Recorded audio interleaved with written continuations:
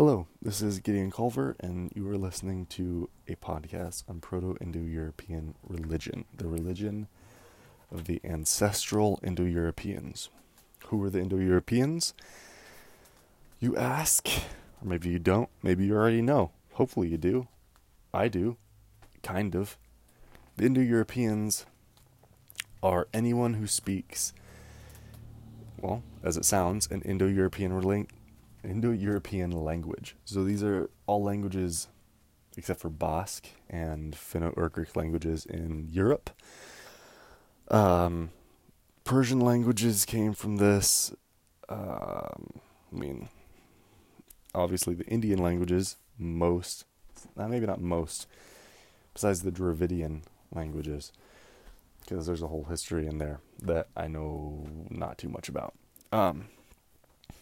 So, point being, the Indo-Europeans are everywhere, because the Indo-European languages are one of the largest linguistic families on Earth. Spoken on all 7 continents. Yes, that's right, because there are people that hang out in Antarctica. Therefore, languages spoken in Antarctica. And generally, it's Indo-European.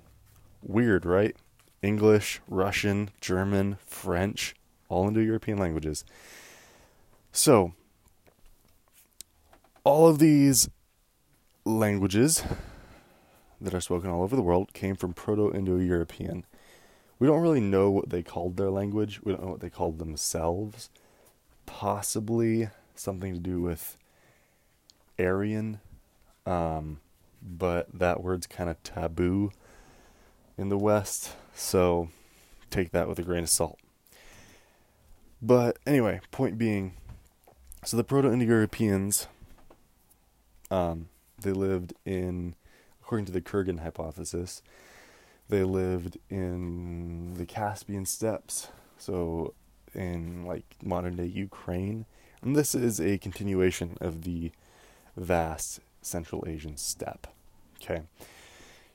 You might know the steppes from like Mongolia, Kazakhstan. Maybe you don't. Maybe you've never heard the word steppe, but it's a word and it means generally a vast, flat, and generally grassy area. So, like I said, Mongolia, Kazakhstan, Ukraine. It goes into Hungary and probably several other countries that you're welcome to look up, but I don't remember right now. So, anyway, the Proto-Indo-Europeans lived above the Caspian Sea, in the Caspian steppe, and they were a nomadic culture. We know this because, we found pottery and stuff from the Yamnaya culture, and little bits of bronze and stoneworking and all that, but we don't find permanent structures, okay? So we assume that they're a nomadic culture. Or they were a nomadic culture. Okay.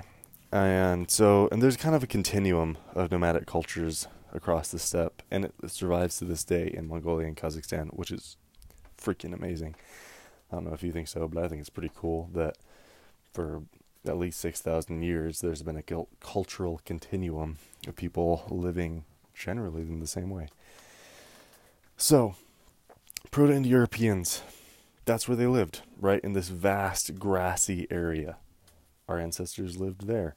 And that's important because in our discussion of Indo-European religion, we have to understand where they were physically, because religion is a way to interpret and interact with the physical and cultural landscape.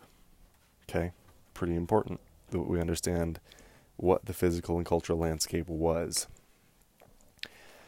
So, they were assumably a patrilineal culture, since most Indo-European cultures that came from them were patrilineal.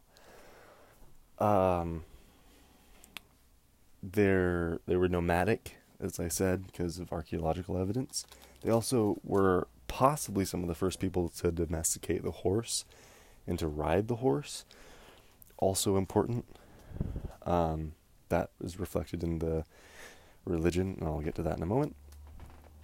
And they lived in this vast, grassy, generally flat area. right? And that's important because I'll get to that. So the reconstructed Proto-Indo-European religion has been kind of grasped at and theorized based on what we know about its descendants. So that would be, like, I guess the longest continuing polytheistic, or generally polytheistic, branch of Indo-European religion would be Hinduism. Obviously, still practiced today by a whole lot of people. And like I said, generally polytheistic. I'm sure you could debate me for hours on whether or not Hindus are not polytheistic, but I don't really know enough about the subject to talk about it. So, generally polytheistic. Zoroastrianism in Persia, or what's left of Persia, that would be a assumably direct descendant from Indo-European religion, but not necessarily as far as what it teaches, but as far as where it came from. The gods and maybe some of the values, but we don't really know about that for sure. But they've reconstructed it from Hinduism, Zoroastrianism, the various European pantheons, like, the Roman pantheon, Greek pantheon, the Germanic pantheons, and the Lithuanians, or Baltic, I guess that would be Balto-Slavic pantheons, which are the longest lasting in Europe. Right, the last Lithuanian pagans were stomped out on record. Maybe they lasted longer, but it's recorded that they were stomped out in the 1300s, I believe, 14th century, so that would be the 1300s, by the Teutonic Order. So, anyway, but there's pretty good documentation of all these religions, so by comparing and contrasting, anthropologists and linguists were able to, don't want to leave the linguists out, were able to reconstruct Proto-Indo-European religion as close as possible, right? I mean, we're talking about people that lived 6,000 years ago and didn't write anything down. So all of this is theoretical. So what do we know about it? There was a supreme being, a supreme god, Deus Pater, okay? And he was the god of the daylight skies. Deus would be sky, and it's where, we have the word day that comes from it. Deity also comes from it. Obviously, deity, that's pretty easy to figure out. In Spanish, Dios, literally God. And in generally the Romance languages, the word Dios, or Deus in Latin, comes from, which means God, comes from the old Indo-European word day, Deus, because Deus Pater literally means sky father. Okay, so he's the supreme god. God of the daylight skies. He has a wife, or a consort, or a chick he hangs out with, but assumably his wife, that I believe her name was Degum, and she was the goddess of the earth, the Mother Nature. And I don't know if it's his daughter or just a different goddess, Husos, goddess of the dawn. She survived as Easter, or Jostra, right? A couple other different, at least in the Germanic pantheon. And I'd be curious to see where she survived in the other pantheons. But point being, she's one that puzzles me. I don't know why you need a goddess of the dawn, but yeah, so I'll probably try to figure that out in a different podcast. But in this podcast, I'm going to be concerned with Deus Pater. Anyway, so there were also the divine twins, or horse twins. Twin stories are all throughout Indo-European cultures, all over the place. But these twins are associated with the horse. Okay? That's important because these were people that possibly, right? These are possibly some of the first people that ever domesticated the horse. So they have gods of horses.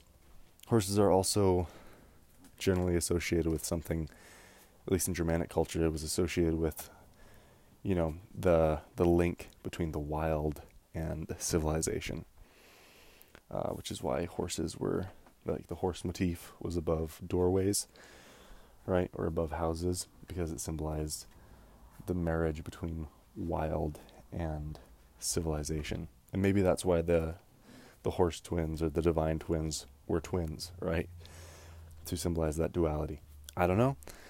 Maybe I'll get into that in a different episode. Anyway, so then there's the storm god Perkunos. Some people apparently don't think that he is necessarily linguistically represented by all Indo-European languages. But if he's not linguistically represented, he is represented in the religions of the different Indo-European cultures. Okay, so like Indra in Hinduism, Thor, obviously. His name survived perfectly, almost, as Perkunas in the Lithuanian religion. And he kind of got merged with Deus Pater in the forms of Zeus and Jupiter. Okay, so remember, storm gods. So this is a storm god. There was also a pastoral deity, probably, called Pehusan. Now, I'm not sure if that's linguistically supported everywhere. However, these people were pastoralists, right? They herded cattle, horses, sheep.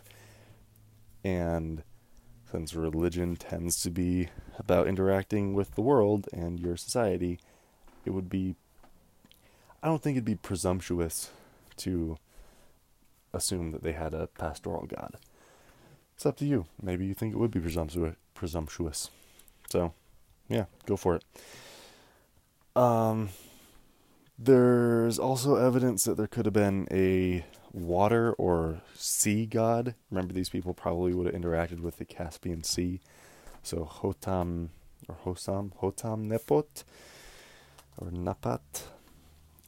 There's some evidence for him, but I don't know much about it, and I don't know if he was a minor or a major god. Some people think that there was a goddess of the rivers, Danu, but I don't know about that one either. I don't know if it's necessarily very well supported. There was a god of the moon, Mechnot, and a goddess of the sun, Sehul.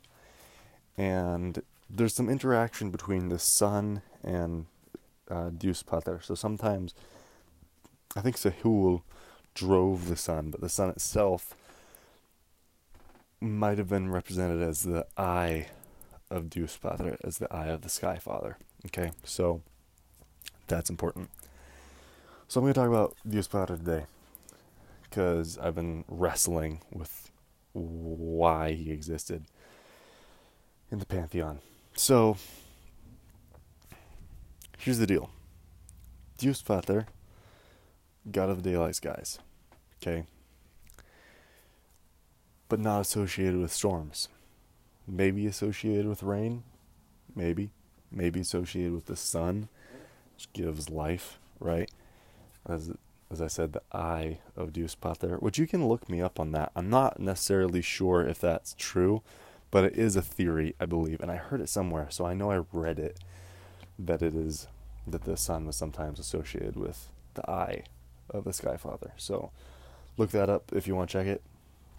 The point being, so maybe associated with rain, maybe associated with fertility, right, as far as the sun goes, and that's important.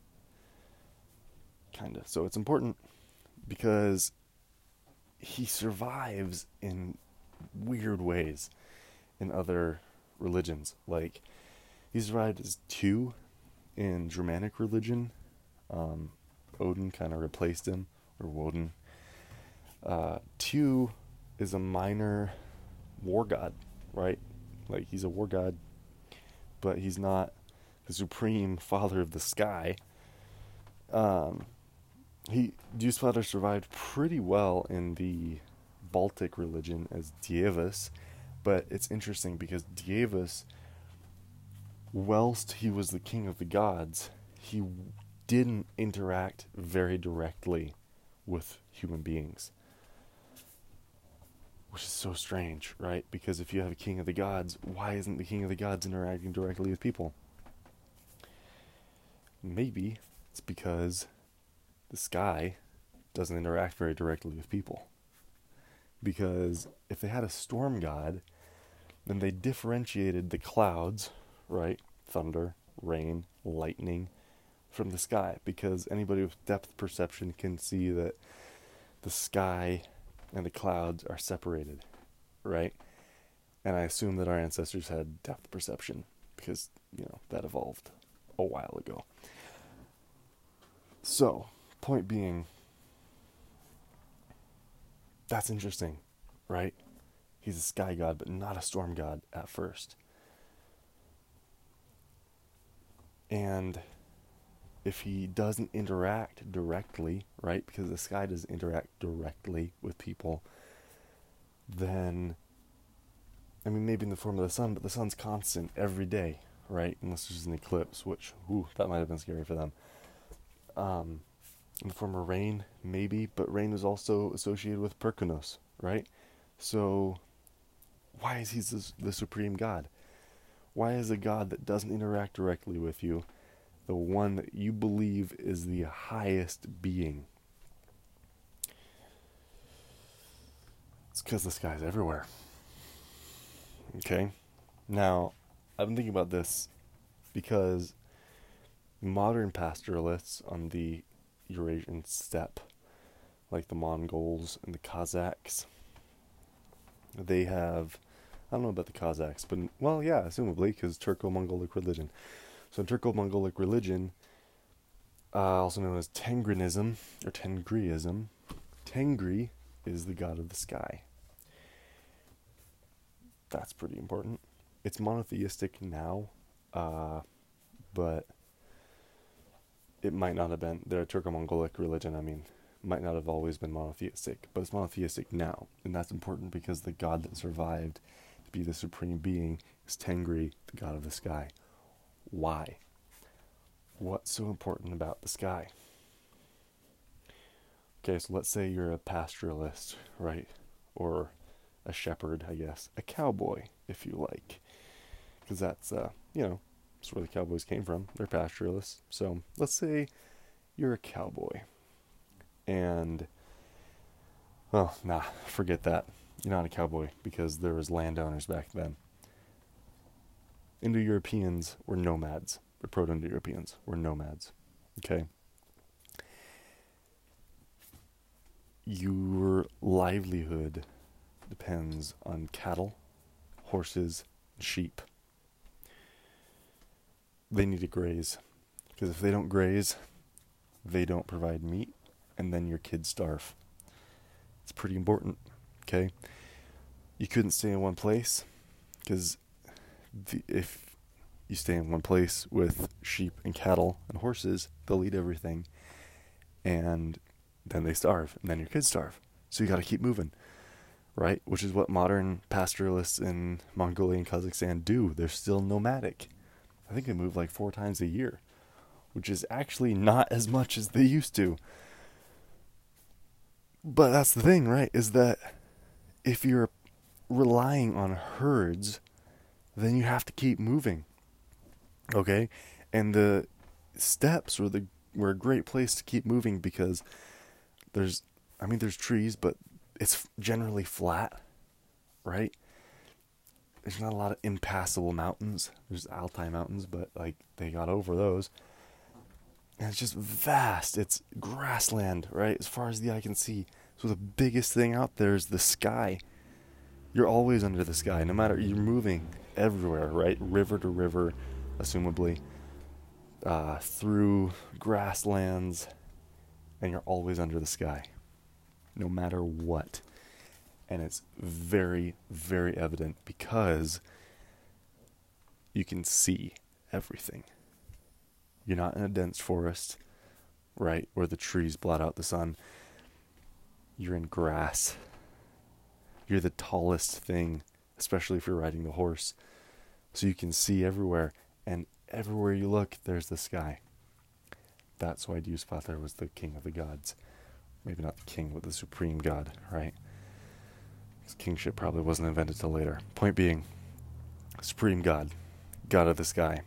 Because the sky is evident as the largest thing in that world, right? If you're looking at the sky all day, it's pretty apparent that's the biggest thing in the world.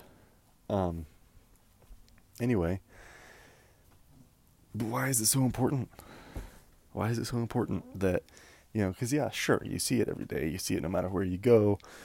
You have a pretty, great understanding of the sky, but why is it so important? Because it doesn't really interact with you that much. Because if you need to keep moving to survive, and, alright, so you need to be free. You need to be free to move. What symbolizes freedom? Being able to go anywhere under the sky. Right? That's the only limit. If you're on the Eurasian steppes, the only limit is, right, the sky. It's up. You can go anywhere else. So the sky symbolizes freedom because you can move, you can keep your flocks fed, you can keep your kids fed. If you're under the sky, if you're moving under the sky. So everyone under the sky is fair game, symbolizes freedom. That's why Deus Pater, Sky Father, right, giver of life, was the supreme being. Because he symbolized freedom. Now, Dr. Alan Boris, who I was privileged enough to study under in person, has said that people elevate to the sacred that which is most important in their lives. So if the most important thing is the freedom to move your flocks so that your flocks can feed your kids, if that's the most important thing, and you can move your flocks anywhere under the sky becomes the embodiment of freedom itself. The embodiment of everything you need to survive.